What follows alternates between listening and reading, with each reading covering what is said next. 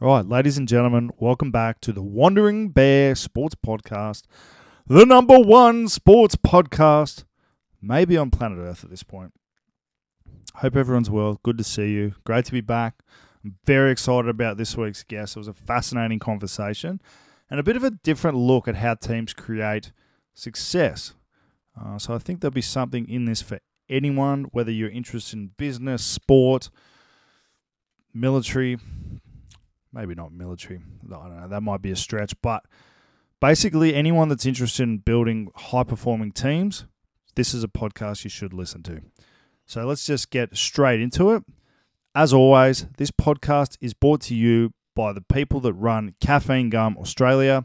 If you would like to support the podcast, please check out the link in the bio and buy some caffeine gum.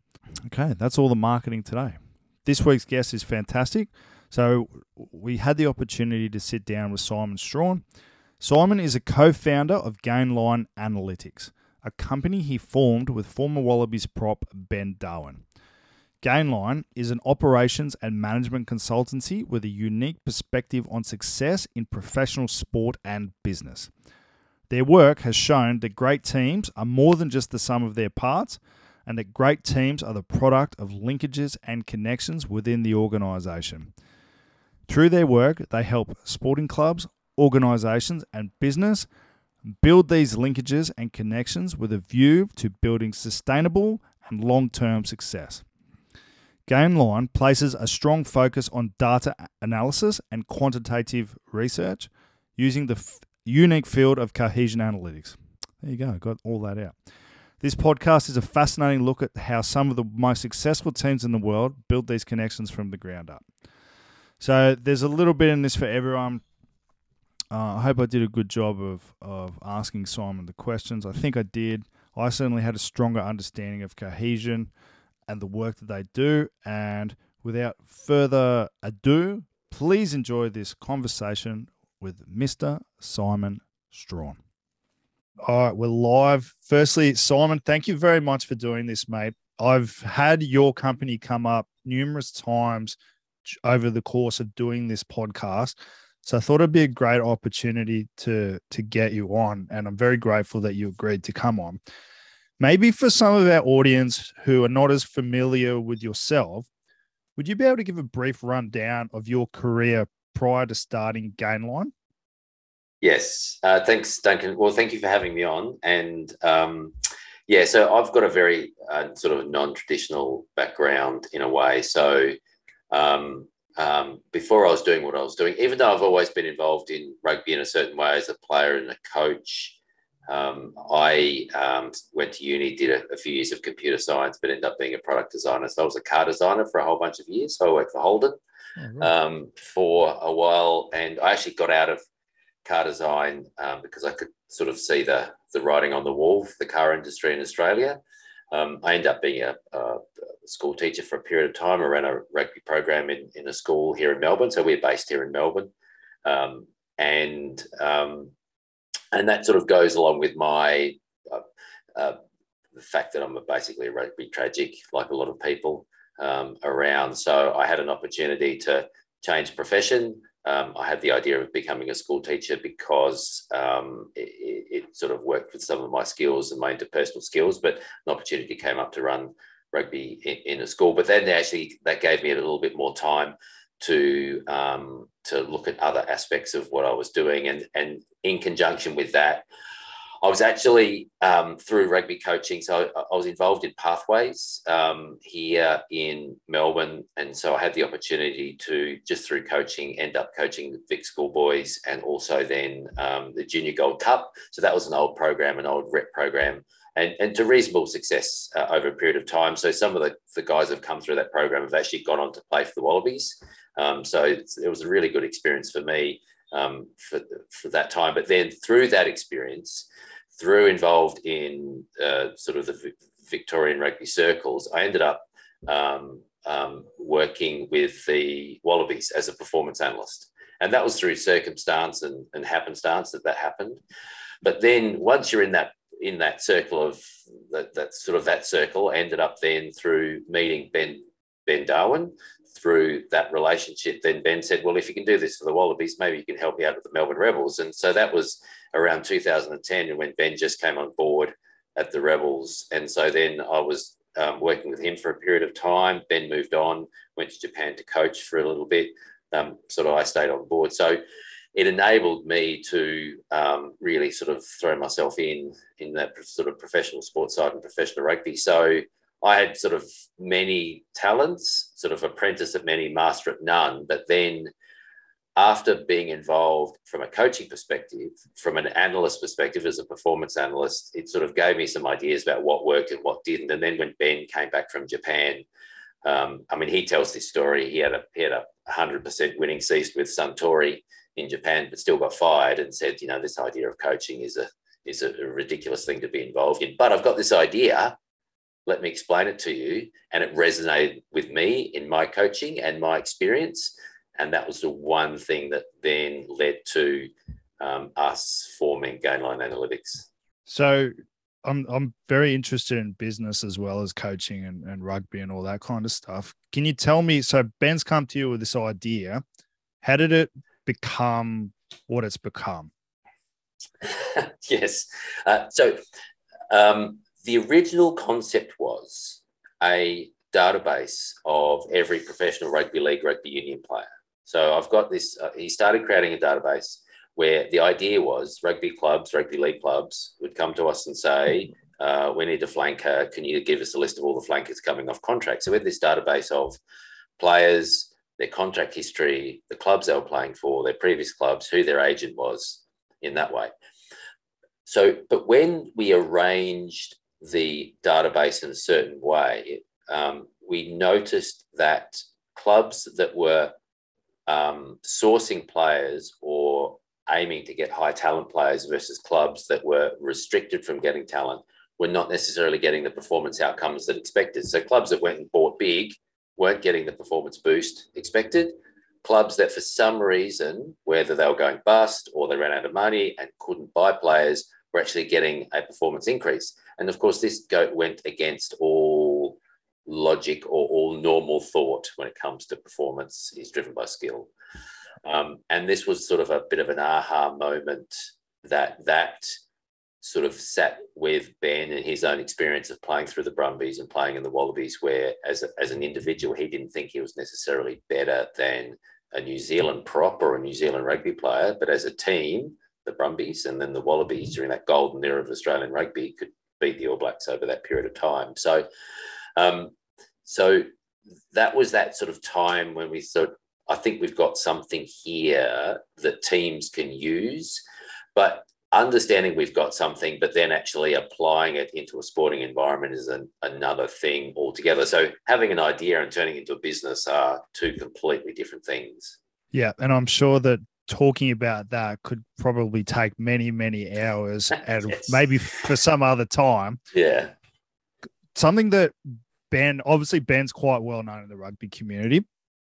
Something that he mentions quite frequently and you guys talk about is the concept of cohesion. Yeah. So when you looked at these trends from what you've found, can you talk about how you get to this cohesion and the TWI index that you guys also talk about? Yeah. So when we talk about cohesion or the word cohesion, it's around the objective level of understanding that teammates have on the field with each other. So cohesion, it's not as in social cohesion, whether people like each other. It's not a cultural thing. It is more this objective understanding when someone does a certain thing on the field that their teammate knows what they're going to do and how they're going to do it in that way. So our measurements, TWI is an example, and the game-by-game markers that we've produced. So in a game of rugby league or a game of rugby union, we have literally thousands of different measurements that measure what we call cohesion. Now, whether they are truly, they are effectively a proxy for understanding. Whether you can truly measure understanding, I'm not 100% sure, but our markers have a very, very strong relationship to performance. So they're pretty good at effectively measuring understanding. So what we found was when we first started, and we found that had this aha moment where, wait a minute, teams that went and buy all this talent don't perform, but teams that are restricted buying talent do actually get this uplifted performance. What is the factor that's involved in that? And then from that, that's where we were able to say, okay, we understand how they contract. We understand the contract length of their players, etc. How can we then turn that into a number? So when we first started Gameline, there was Ben, myself, and a third guy, Pat Ferguson. So Pat was doing economics at Melbourne University, and he was the numbers guy. So Ben and I obviously had this sort of on-field sort of sports experience, but Ben was the numbers guy. Pat was the numbers guy. So Pat went on to do a PhD at Harvard, so he was a pretty cluey fellow. So he was able to sort of articulate it in a numbers perspective, and that's how we developed TWI, or Teamwork Index. And effectively, it's a way of measuring how an organisation puts their squad together. And in the simplest way, are they a build or are they a buy organisation? Does the organisation go out and buy existing talent, or do they develop it from within? And that's what the TWI marker, Teamwork Index, effectively measure. So that's a measure of how an organisation puts their squad together. And it's almost like a proxy for their philosophy in a way. And it's a really, really good indicator of whether a club's going to be successful in the short and long term. High TWI teams are the teams that are most successful, and they're the most successful over the long term. Low TWI teams are not successful. They can be, but there might be a short-term success, and they quickly drop back over time. And TWI is a reflection. It's not a reflection of the coach. It's not a reflection of the players. It's ultimately a reflection of the organisation, the governance of it. So it's a reflection of the owner. It's a reflection of the board. It's a reflection of the CEO in that way. So one of the things I wanted to ask you specifically about is the team systems part of the TWI. Yeah. So you've got a couple of things that you take into account, but when you say team systems, what does that mean? Is that as simple as your attack system, your line out system, and then having people easily able to transition into that system, or is it far broader than that? Yeah, it is far broader. So sort of taking you back from looking at the team. So when we do talk about TWI and talk about recruitment, how an organisation recruits, TWI is a reflection of this, in a way, the system or the structure a team sits above. Say Penrith Panthers at the moment, I mean, they're a great example of an organisation that sits above a very aligned system. You get their players coming through their juniors into their reserves, into their first grade. And so they can, and this is the great thing about the grand final, the NRL grand final on the weekend, is that they can still make changes in their team and it doesn't necessarily influence them or impact them significantly. Where Parramatta, for example, they had really strong numbers, cohesion markers coming into the grand final. But in the last few weeks, they had to make some changes and they were really fragile because of that, because their system or their structure underneath doesn't allow them to do it. Yeah. And so part of the function of TWI is a reflection of the system or the structure or the development pathways that a team sits on. And so when we talk about cohesion, we talk about the 3 Ps: people, position, and program. So it's the relationship between the understanding between people, the understanding of the relationship to position. So you get someone, say, in rugby playing at inside centre at 12. If they move to 13, not only do they have to then consider what the change of position entails, because it's a different defensive role at 13 than it is at 12, but you're also defending now with different people around you. There's a different person inside you, a different person outside you. So that has a relationship to cohesion. And then there's the program element. The program element is, for example, game plan.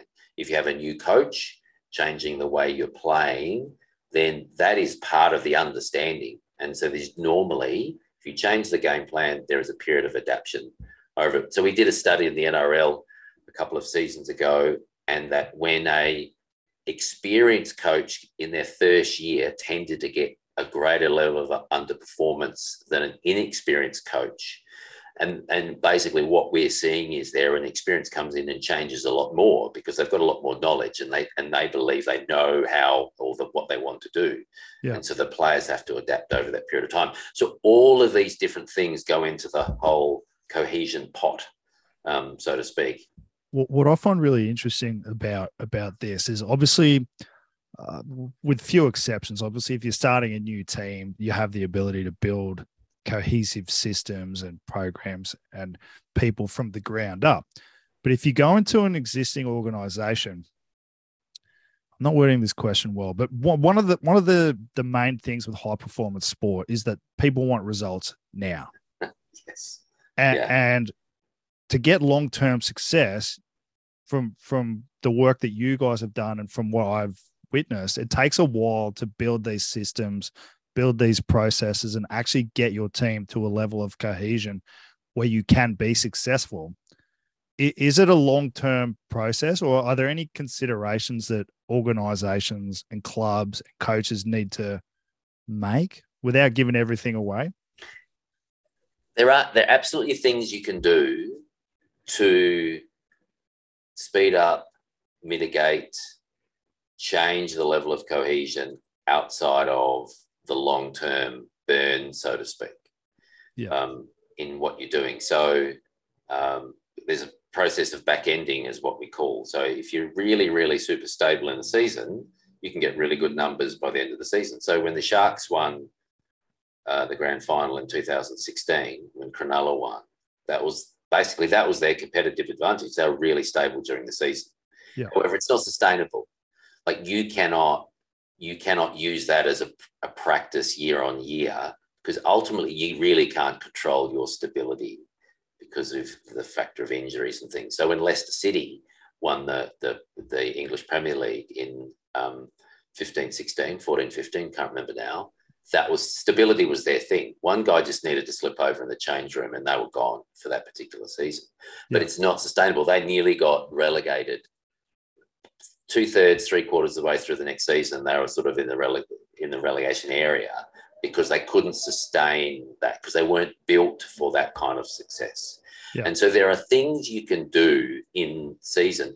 The number one thing about cohesion is recognizing where you're at with it and understanding that and then mitigating for it. And so being in an organization or a team that's relatively low cohesion, you can't expect to be able to play at a high level with low cohesion, because the team just doesn't have the capacity. So being able to understand that, you can't expect to be able to defend well in a low cohesion team because the team just doesn't have the capacity to do it in that way. So recognizing it, and then the whole organization recognizing it. And the one thing that we see, and we see it a lot in English football, the majority of sackings of managers is around this misconception of what the driver of performance is, because it's very much skill driven. The idea of performance is very much skill driven in English football, because it's about how much you pay your players in that way. So understanding that for an organization to be successful, or an organization to develop, is actually having that understanding of where they are from that perspective. So I had a really good experience earlier in the year. So Manchester United were in Australia, and I did a mini workshop with them, explaining to them what the dynamic of what it was like under Ferguson and where their numbers were, and what they were like during their multiple manager changes over the period of time. And you can see the pressure that now sits on them, on the current manager and their coaches, compared to the pressure that was under, say, Ferguson. Ferguson would never last in the current climate in professional football, because it just wouldn't be given the time. So there's a whole different dynamic around how you drive performance. But having the organisation understand it is probably the number one thing, and then that ultimately flows down to what you do and how you react on the field. Are there any, for people that want to achieve long-term success? So you mentioned Manchester United, obviously one of the great examples. Then you'd look at the Canterbury Crusaders. They've got to be up there as well. And more recently, Penrith. What are some general considerations that organisations need to make or to invest in so that they can get that long-term success? Yeah, it's ultimately structure, what the structure of your organization looks like. It's almost like your national, it's the same for a national team, what the structure looks like underneath. So you cannot, as a team, you can't control your destiny by ultimately how you recruit existing players. You've basically got to be able to generate a system that produces players into your system. So when your senior players drop off, you already have your junior players coming through, which is what the Crusaders does, which is what the Melbourne Storm replaced Smith, Cronk and Slater. They basically have a system in place that allows them to come in because they trust the process.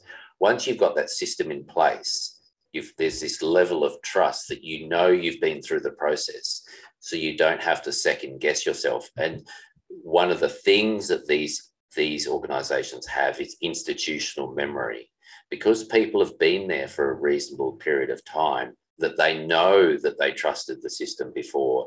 They know that they can produce the talent. And what I mean by producing the talent, they can get players to play to capacity. They don't actually have to recruit the best talent, but being a high cohesive environment, the players are allowed to play to capacity. Yeah. So that's the number one thing. So NRL Grand Final on the weekend, you can produce a system like the Eels that you can aim to have your one best shot in a way, but everything has to go right, and it didn't end up going right for them. They end up having some high weaknesses that the Panthers exploited in the end, but that was it. And we know, and it's pretty well known that they're losing a lot of players, the Eels, and so potentially this was their year. If they didn't make it this year, it might be a few years before they have a chance again. However, Penrith is just, let's come back again, because they're just going to backfill, because their juniors and their reserves, they've just got the capacity to produce talent, produce performance, because of the nature of the way they've put it together. So to simplify things in my brain, when we just say the Penrith, for example, they've got this first grade squad. They have a financial model that can sustain the talent that they have. There's the junior system is all aligned with the first grade squad. They've got all the same systems. So once a guy plays first grade for Penrith, they could have had a huge amount of cohesion with the guys coming through, because one, they were playing juniors with them. They transitioned through the age groups at Penrith. Plus, they're familiar with the systems in place because it's aligned the whole way through the club. They've got an attachment to the club. So there's that cohesion or shared experience. Plus, the coaching is all aligned, and that further increases the cohesion element. Yeah. Is that, am I looking at that the right way? Yeah. One thing you did say in there about, I think, I'll paraphrase you here, they've got the money or whatever it was to retain the talent. So the thing about that is, if the system's in place, you're always renewing with your junior talent, which means you're not paying overs. You're not paying overs for that talent. Yeah. So eventually, because your team becomes successful, your first grade team will be highly valued. Now, that was the issue. That's the issue the Storm went through years ago. Their cohesion and success, ultimately the market valued their players that are certain they tried to hold on to them. Yeah. So Penrith will come up to this, and they'll have to basically get rid of players because of the market will value them very highly. However, if your system is sustainable, you are backfilling with your juniors, and so you're not having to pay overs in that way. So it's almost sustainable. So I'll give you an example. So when Manly had some successful years in the 2000s, and the group said, we want to take pay cuts, so we just stay together as a group. But then you have a young guy like DCE come into the system and says, I'm a superstar. I'm pretty good. I'm worth X. And the guys that have been there for a long period of time who are willing to take pay cuts, said, I'm not willing to take a pay cut anymore. And it's almost as if then that external talent then destroyed sort of the cost base, so to speak. So with this system, it just makes this sustainable system where you're not actually having to pay overs to maintain this level of performance. Well, you look at teams like the Melbourne Storm, and it seems like they'll lose a bunch of superstars, and then the next lot will just transition in, and because they've had the system in place, it's almost seamless.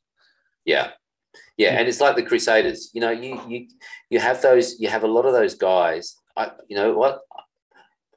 We've done work with the Crusaders, and I probably couldn't even name their back row because they do their job, and they do their job really well. They're not standout stars, and because of that, they don't have to go and pay the big bucks. So you don't have to be like Auckland that have gone out and paid. And I don't know this for sure. I don't know this, but they've gone and they've got some young guys. Like they've got there's this, believe it or not, a young German guy that was in the Tasman system. That's an out and out all-star athlete. And brought him up to Auckland, but you're almost having to pay overs to bring them into your system, where if you've got this really sustainable system, you just get these guys flowing through. Does it apply to coach? Does it apply to coaching as well? Because like if you look at the Crusaders, they've just lost Jason Ryan and Goodman, I think his name is, and then they've transitioned the Tasman coaches in. So it almost seems like Tasman's a bit of a feeder club to the Crusaders, so they'd have that coaching cohesion still potentially. Yes, it definitely applies to coaching because that's that program element of what we talk about, because they will know. So with the Crusaders, Canterbury and Tasman sit below as their NPC feeders, and so there will be some level of alignment because there would be communication, and so there's alignment through program, but then alignment through player. So those guys will know the player, and so you're not missing out on the communication issue coming through. So that's when they're very internally aligned organisations, and often people will talk about the cultural element associated with it, but ultimately having that level of understanding is probably, well, from our perspective, is that number one driver, because you don't have to come in and create a new language. You don't have to come in and change the way to communicate because you're almost halfway there. Is there an optimal amount for cohesion to be optimal? Is there an optimal amount of feeder clubs that you would have? So like look at the Wallabies, for example, and you have a great video on your website. I can't remember what it's called specifically, but it said that the cohesion's changed from when it was Queensland, New South Wales to now having multiple teams. Yeah. So that video is an excerpt from a rugby documentary that we helped create some data points with. So the doco is called Gold Digger: Search for Australian Rugby. Yeah. So just giving it a plug. It's on Fox Docos and Binge if anybody wants to watch it. So there is, like, the smaller your feeders, the better it is. But it's not to say you can't work with what you've got. So, for example, with Australian rugby was really optimal with New South Wales, Queensland, then into the Brumbies, and then it struggled with expansion. And now we've got 5 Super Rugby teams, and it will be 5 Super Rugby teams. But there's ways around you can make it work. The reason why Australia's struggled, and say New Zealand hadn't struggled with 5 Super Rugby teams, because their 5 Super Rugby teams had always been high TWI, so they're highly stable. So when you're picking from highly stable teams, players are playing at capacity. Plus, the All Blacks really only chose from, say, 2.5 teams. So they're only picking from a small amount of teams anyway. So whether it was the Crusaders, Hurricanes, and a bit of somebody else, or Crusaders, Hurricanes, and a bit of the Blues. So they've moved away from that model in the last few years, which is partly influencing the All Blacks. Plus, the stability of the New Zealand teams is also struggling a little bit as well, with the inclusion of Manawa Pacifica, which is also adding to the woes of the All Blacks, as much to the delight of everyone else, of course. But so there are ways to work with your feeders. The more feeders you have, the harder it is. England rugby, for example, like the England national team picking from 12 teams, 13 teams makes it really, really hard. So everything has to be right, for them. So the tighter it is, the better. But ultimately, if you understand the mechanism, you can work with the mechanism. So some practical elements of this for, us coaches who are, simple people at heart, I think is a maybe not simple, but, probably not as data driven. If you have a guy, so just say you 10 is a key position in rugby, 9, 10. Say you have a guy you think might be the guy eventually, versus you have an experienced guy who might get you some short-term success now, but the optimal thing to do would be to pick the young guy and build him over time so that he has that cohesion within the team, within the systems, and then potentially you will get the results down the track. Would that be the more prudent way to go about it? Yes, in a way. It's not about the guy, it's about the group of people. It's about the combinations of it. But if you've got a 10, sorry to interrupt you there, but if you've got a 10, they're going to have, by the time you're going to be successful, might be 2 years, might be 3, might be slightly more than that.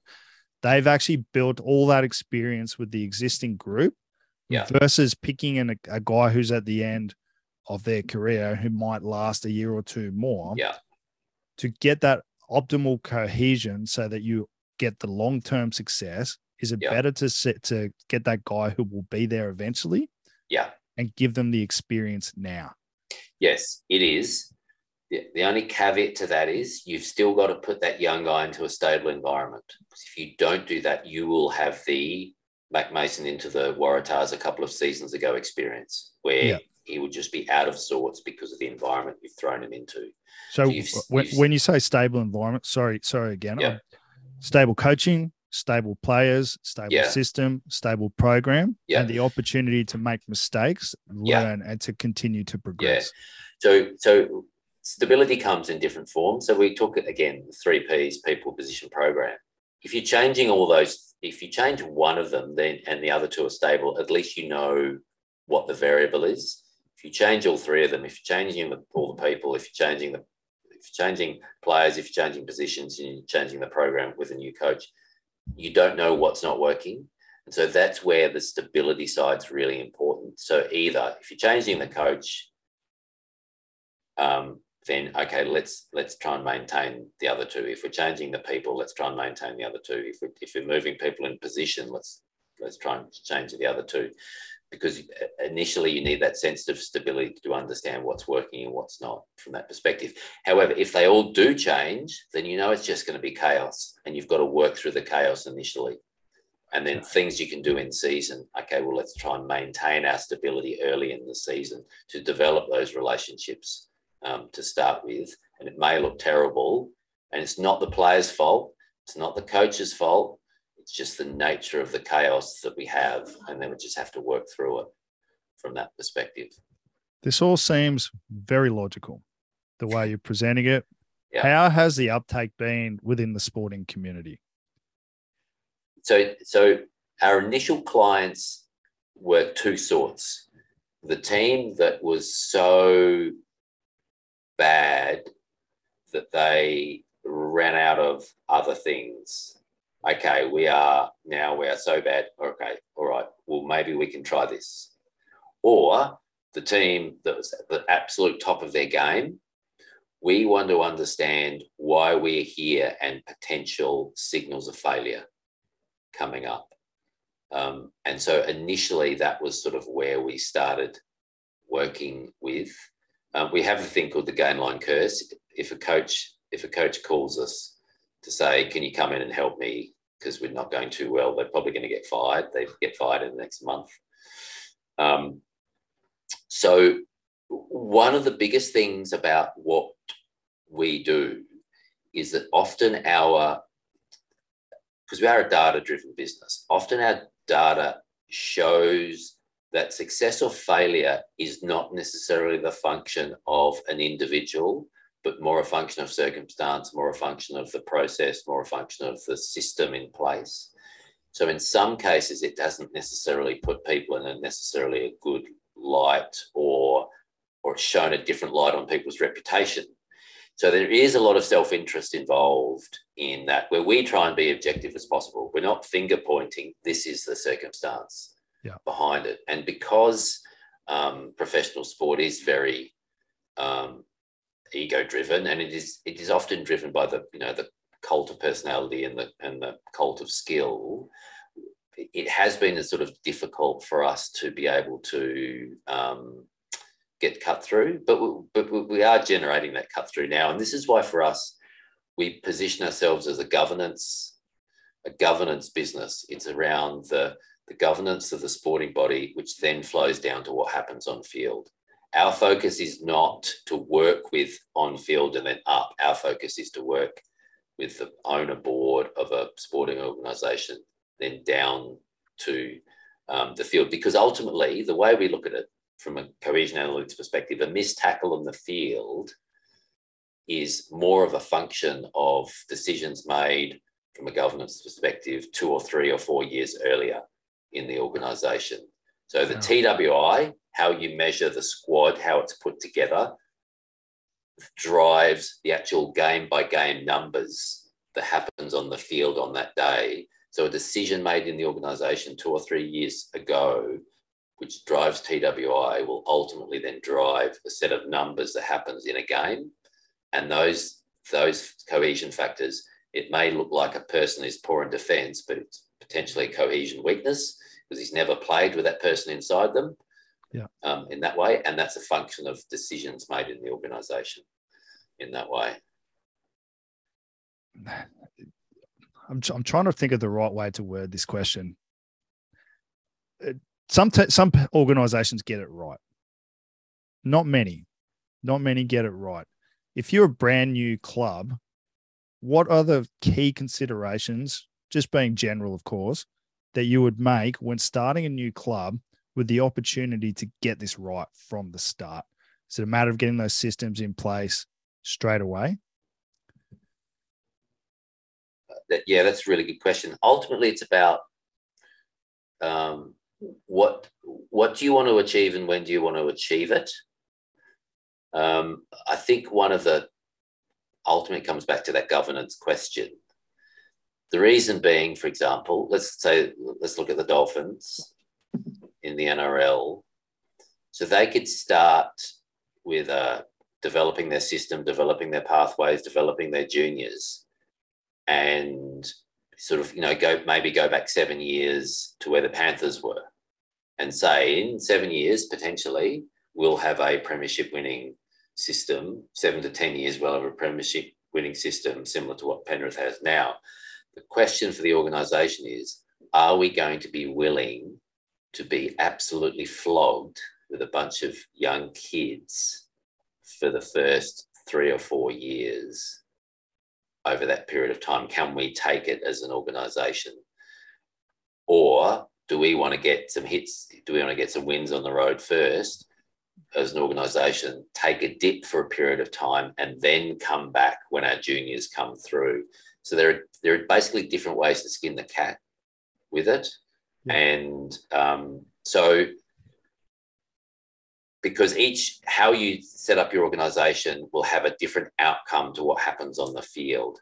Setting up an existing team will have a different outcome. Sort of going for those first early wins will have a different outcome in the long term than setting up sort of a long-term system. So Melbourne Storm, really good example of a team set up in 98, a bunch of players from other NRL teams, amazingly stable organisation. In fact, by some of our markers, they achieved some defensive markers in their first season that the New Zealand Warriors have never achieved in their entire existence. Wow. So they just enabled themselves to be competitive really quick, which carried on to 99. Because that sort of, whether it was through conscious competence or unconscious competence, not really sure. But what happened was they got these early wins, they dropped off, but then they came back. Yeah. And so it depends on what the organisation wants to achieve and when they want to achieve it. I guess it'd be contextual as well. So if you're starting a new franchise, to get the fan base on side, you really need to get a few wins pretty early so people start to get excited about you, and then you could gradually filter your local juniors through the system. Well, that's right. But you say that, and then you got the Titans that did exactly that. Started in 2007, got some decent wins in 2010, 2011. I think I've got those dates right. But then Wilderness after that. They did it early, and then Wilderness for a long period of time. And that's where potentially the Dolphins are going to be in a similar situation if they don't get that pathway right. It's a fascinating subject. I won't take up too much of your time. We're almost at the end of our time. Is there any part of the work that you do that you wish more people understood in regards to TWI, cohesion, and actually building a team? Yeah, that's a really good question. I think the broader picture is around cohesion is just not about holding a team together. It's the broader part. It is around cohesion of a team is really around, yes, it's about people playing together, but ultimately it's about the structure, how the players come through and come into that team. It's about how the program element. So it's those different factors, those 3 Ps I talked about, people, position, program, come into it. It's those different elements that come together that are actually controllable. So when people say, oh yeah, I know about that cohesion thing, I'm just going to, we're just going to be really stable in the season. I think we've got that. When there's so much more layers to it. So, I mean, we're in a, often for us as a business to be able to explain cohesion fully so someone understands it, we're almost giving away our IP at the same time. So we sort of run this sort of tightrope of how much we give away so people actually truly understand it. So, but, as we go, our reputation builds. And so, we don't have to do that as much as we're talking to more and more people and more organisations. So, no, I certainly have a far better understanding of cohesion and TWI than I did at the start of this conversation. And I have been someone that's not deeply paying attention, but more from an external point of view, watching the work that you guys have been doing. What kind of services do you offer? Do you only work with sporting teams and professional teams? Do you work with businesses and in the corporate world as well, if people are interested in engaging your services? So ultimately we measure teams, and we measure teams against KPIs. Sports KPIs are relatively straightforward. So that means we work in any form that has teams. So we work in corporate as well. Yeah. We've got a number of corporate clients. So we've got essentially a number of different areas of our business, sport being one. Ultimately for us, sort of elite professional sport is the area where we are strongest because of the level of data that's available that we use, because we're heavily data driven for that. However, as you go down the levels of sport, the practices and principles of what we do are still applicable. So, for example, we do work with international teams, work with in the NRL, Super Rugby, but also NPC. Done some stuff in Shoot Shield as well. So we can still apply what we do into that area. It's just different levels of how much the application is. And then in the corporate side as well. So the corporate side is around workshops we do around those practicals and principles, but also actually working in businesses to actually measure them around how are they working, what's their level of cohesion, working that against KPIs, their internal and external KPIs as well. So they have a better understanding about how cohesion influences their internal recruiting and those strategies internally as well. We've got some other aspects of our business as well. We're looking at some funds management areas of our business, understanding how cohesion influences business in relation to share price and other those aspects as well. So there's very broad spectrum of what we're doing in relation to Cohesion Analytics. So if people want to reach out to you guys to engage your services, is it best to go through the website? Yeah, so www.gainline.biz on there. So there's contact details, but there's also a little inquiry box that people can write to us, and then check us out on Twitter at GL Analytics, and we'll have a link. We've got a LinkedIn page and Facebook, but reach out via that. The website, my number's on there, and also by that inquiry box. I'll make sure I put it with all the socials for this. I just had one more question for you. Yeah, and it's something I'm personally interested in. Has your view changed from when you first started the business to now? Is there anything that you've changed your mind on as you've discovered more, as the data's evolved, as you've looked deeper at the subject? Yeah. Well, look, it's really interesting. So when we first started, especially working the NRL, when we started with TWI, and using TWI, one of the things we do when we work with clients is that we predict outcome. We predict outcome of games because it gives them context to performance. The part of the process is we don't do what we do to predict outcome. Predicting outcome of games is just part of the process, because teams want to know if they were going to win or lose, so they don't necessarily make reactive decisions based on that. Yeah. When we first started with TWI, we're probably around 65%.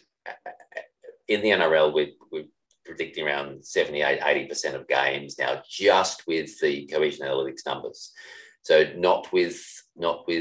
we don't use any skill data. We don't use any, there's no form included in those predictions. So what it's actually showing or proving is that level of understanding or the influence of cohesion is probably far greater than what we originally thought it was at the beginning of this process. Even now in the Premier League in the UK, where we know the disparity between the highest paid and the lowest paid teams in the Premier League is immense, still the level of cohesion between teams is the relationship between cohesion and performance is pretty strong. So it doesn't matter how much you're paying, you still have to be cohesive to have a level of performance. There's obviously exceptions, but I can imagine that it's more common than it is uncommon. Yeah, the most exception we have is when teams underperform against the markers. Rarely do we have a team that's a low cohesion team performing strongly. It's normally a high cohesion team for some reason that's not performing to its market. So an example of that is Adelaide Crows in 2018. And then what comes out post their pre-season camp. So there's these things that we find where we red flag teams, and then majority of the times we actually find out a reason why they weren't necessarily performing to their markers in that way. So regardless of who the coach is, regardless of who the players are, teams have a capacity, and that capacity seems to be their cohesion markers. And in the majority of the competitions, whether it's the Rugby World Cup, whether it's the NRL or Super Rugby, there's a level that teams need to be competitive and to make the grand final and to be competitive with grand finals. So you can almost predict the finals before the start of the season, theoretically. Yeah, well, I mean, that's one thing we do. Now, what we can do is say this is the level that teams need to be competitive with the grand final based on this is where we've been and this is the trend in the NRL. Now, everyone may have a ball terror for season and end up being above that. So that's what we do when we work with clients. We basically track them over the course of the season. This is where you're heading, to give them an indication of whether or not they're being competitive or not over that period of time. So to give them some context around their performance. So, for example, okay, you've done everything right with your recruiting. Your TWI has gone up, but everybody else has actually done better than you. So it actually may look like you've gone backwards. Yeah. So it's around that. Context is probably one of the most important things that organizations need to understand. So they don't have what we call action bias. They don't make rash decisions based on performance when it's out of their control. If everyone else does everything better, that's nothing to do with you in that way. So that seems like a cycle, that reaction cycle that could go on for decades. And you've seen, I'm sure everyone, we don't have to name names, but there are sporting teams all over the world that seem to just repeat that cycle. Yeah. Thank you very much for this, mate. Yeah. Look, no, it's my pleasure. It's it's always good to talk because it's good to self-reflect on what we're doing and how we're doing it. No, Matt, I really appreciate it. I have a far broader understanding now than I did at the start. I don't understand why everyone isn't paying attention to the work you're doing. And hopefully with my small audience, it'll just get out there a little bit more. Yeah. My closing remarks are Gainline Analytics is not advocating for 3 Super Rugby teams. So I just want to put that out there. Two teams? No. It's 5. We know it's 5. We can work with 5. We're already working. We're working with 3 of the Super Rugby teams, and we're absolutely. We know the mechanism. We can make the mechanism work. So that's one thing that I think this whole cohesion, especially around Australian rugby conversation, is because we as an organisation identified that Australian rugby was performing quite well under 3. That doesn't necessarily mean that we're advocating for 3 Super Rugby teams, but we know we've got 5, and that's the way it's going. And so by understanding the mechanism, we can make the mechanism work. I love it. Next World Cup, we're in. Depends who we're working for. Actually, I don't want to know the answer. I don't want to know how we're going to go at the next World Cup. I'd rather be surprised. Hey, Simon, thank you very much, mate. No worries. All right, guys. Thanks very much for listening to the podcast. If you enjoyed this podcast, can you do a couple of things for me? Can you please follow us on social media? That would be great. Can you also please make sure you subscribe, like, share, comment, all that sort of stuff helps boost the algorithm so more people can see this podcast. Again, if you would like to support the podcast, please feel free to buy some caffeine gum. Otherwise, I will see you next week. Have a great week. Thank you very much for listening.